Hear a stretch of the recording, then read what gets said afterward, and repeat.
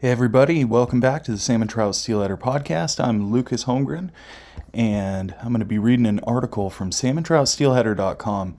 And by the way, you can just get instant access to the online magazine Salmon Trout Steelheader. And the issue there, you can pull it up on a phone, tablet, computer, just in your browser, and then literally click the little headphone button and it'll read it to you, kind of like a podcast. And the AI voice is actually pretty good. It's actually nice to listen to. So it was pretty cool pulling that up on my cell phone and just, listening to Nick Amato's editorial while I was doing some cleaning. So I was able to actually listen to the magazine.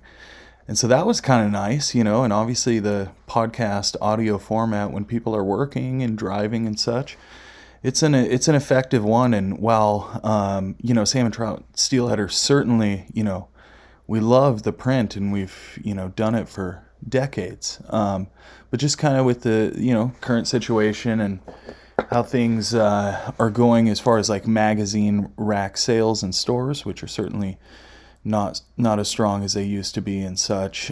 So the magazine is available online, and it actually is it's a nice format that's fun and immersive to read through. It doesn't feel like you're on a website or anything like that. So anyway, with that said, definitely get that checked out, the magazine issue itself, but also not only that, salmontroutsteelheader.com just has all these excellent articles, past articles that have gone up. And this is one that was put up, Tony Amato put it up January 8th, he put it up on the website, salmontroutsteelheader.com. And it's called Steelheading, A Perfect Asylum by Timothy Merritt. So it's got this picture of a beautiful, winter buck with red blush on the sides and kind of a emerald green with black spotting on it and, big fish. And it starts like this. I could see the gigantic steelhead in the shallow clear water that fringed this jade-green pool. This great river dial flowed wild over this timeless round boulders. It was a buck, and he was angry. It seemed, as he eyed me for a distinct moment.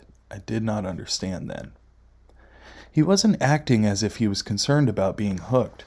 I reeled in, straightening and tightening the line. 12-pound test, much too light for such a big fish.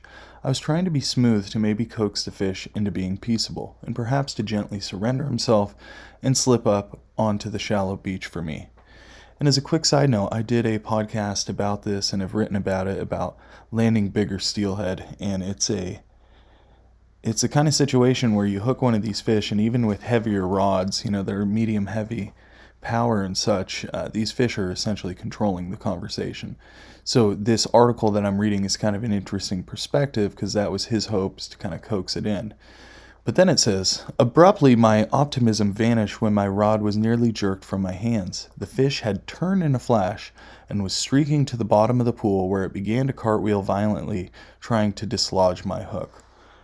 So that little moment, everything can be going good, and all of a sudden that fish turns, and that's why you don't want to have your drag cranked, because a giant fish like that can all of a sudden, within two little tail kicks, just break a light leader or even a medium leader. So certainly identify with this article. I like the kind of the verbiage that this writer brings to it. So it says, I could see down into the greenish pool where the huge silver fish appeared to be gold, a golden strobe, flashing golden light up from the jade-green depth. This was a very dangerous time. The death roll, some fishing guides called it. Many fish freed themselves performing the death roll. I eased the pressure on the fish, then it responded by swimming to the surface so fast it blasted through in a reverse shower of diamond-bright droplets, 1,000,000 of them. It appeared to me that the fish was now swimming up through the air, intending to leave the planet. I know my mouth was hanging open. I was stunned by the impossible size of the steelhead and the astounding height to which he soared. Upon re-entry, the great fish knifed down into the river with barely a splash, rocketing upstream, angry and violent as a rank rodeo bull. I had to run over the bowling ball-sized rocks, awkward and slipping, holding the rod as high aloft as I could, trying to keep up with the freight train of a fish. I felt a familiar hopelessness settling into my chest. Panic still possessed my heart, but experience told me that it was but a matter of moments before the fish was gone. You see, I had hooked such fish before. I sort of resigned myself then and there to accept the inevitable, that being, of course, the familiar heart-breaking snap of the leader. And this is where I must pause here. And we are so lucky these days to have incredible fluorocarbons available that if you're in the proximity of 20-pound steelhead trophy fish, you need to be sized up for those fish. I've got a friend, Jeff, talked to him today. He's a great drift fisherman and float fisherman, spoon fisherman. And he and my buddy Gavin Hall, basically, they say they don't fish for line-shy fish, and they're going for that biggest fish. So, in my experience, though, you can run 15, 17, 20-pound fluorocarbon and actually be very successful in low, clear water. So, I know it's different for the Great Lakes, and it's largely about diameter, but in these cases with these big steelhead, do not go too light of a leader. You should not be breaking a leader. If you're losing a fish, it should just be coming out, the hook coming unpopped or something. That's should be a rarity with the fluorocarbon that we have now. So there would be a sudden surreal dizziness as hope drained in a single flush and was replaced by an unsavory mixture of confused emotion. This would signal the depressing reality that I had lost another great, or perhaps two great fish. Strangely, just about the moment I began to relax and, as it were, accept the inevitable, the great fish slowed down. In fact, he stopped just short of spooling me. I reeled in line as I walked upstream cautiously over the slippery rocks, expecting at any moment another explosion of steelhead fury. The line grew taut as I walked upstream toward the fish. I kept reeling, regaining as much line as possible, anticipating another screaming run at any instant. I could feel the fish, a strong, slow thumping, the momentous tail sweep of the huge steelhead, and it was the silver heartbeat of the river. I felt as though I had just emerged from a musty subterranean existence that was stifling and fraught with anxiety into a realm of air and light, a different plane that vibrated in peace, deep and fluid, silent yet moving. I became aware that everything around me was throbbing with that same rhythm. Around me the forest was glistening and bright. Each boulder reflected a myriad of astonishing color. The river was luminous, breathtakingly beautiful in its shimmering grace.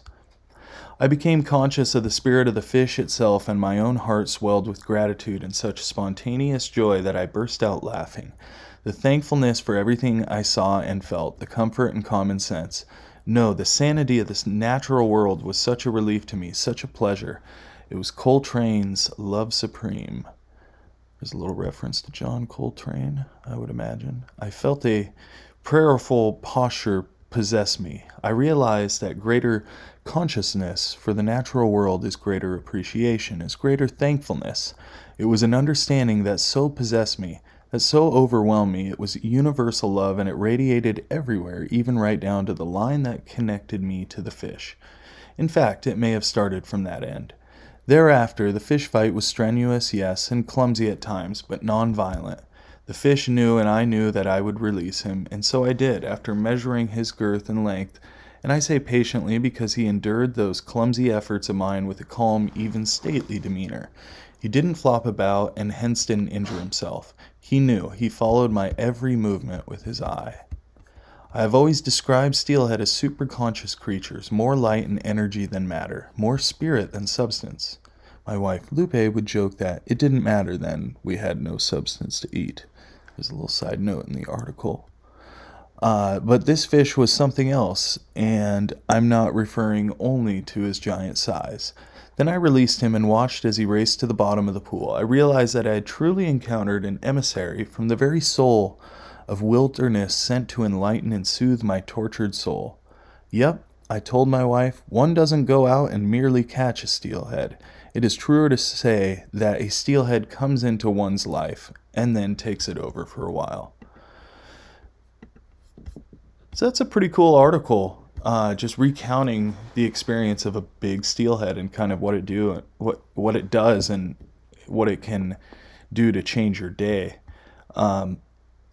that whole experience, you've got a little bit of terror because this fish is bigger than normal and they are controlling the conversation in the fight. And with those big fish, I prefer not to just go crazy, putting the wood to them. I would prefer to keep my line tight and make sure that I'm, fully connected to the fish and not at risk of having that hook come out, but kind of let them do what they need to do and then make subtle expert moves and move some weight when necessary. But one advantage that centerpin anglers have is that variable drag using their fingers. So one of the things is when you are fighting a big steelhead and you're getting it up close, they can turn and run just like this article said, and with a few kicks of the tail, they can be zooming off at an incredible speed. They're the fastest freshwater fish. So if you put that type of weight and that speed against a leader, it can easily break if it's too light. So going with heavier line when these big fish are around, and then doing what you can to get them in. Surprisingly, setting the hook hard, tightening down your drag, and just horsing the fish is not always the fastest way to get them in.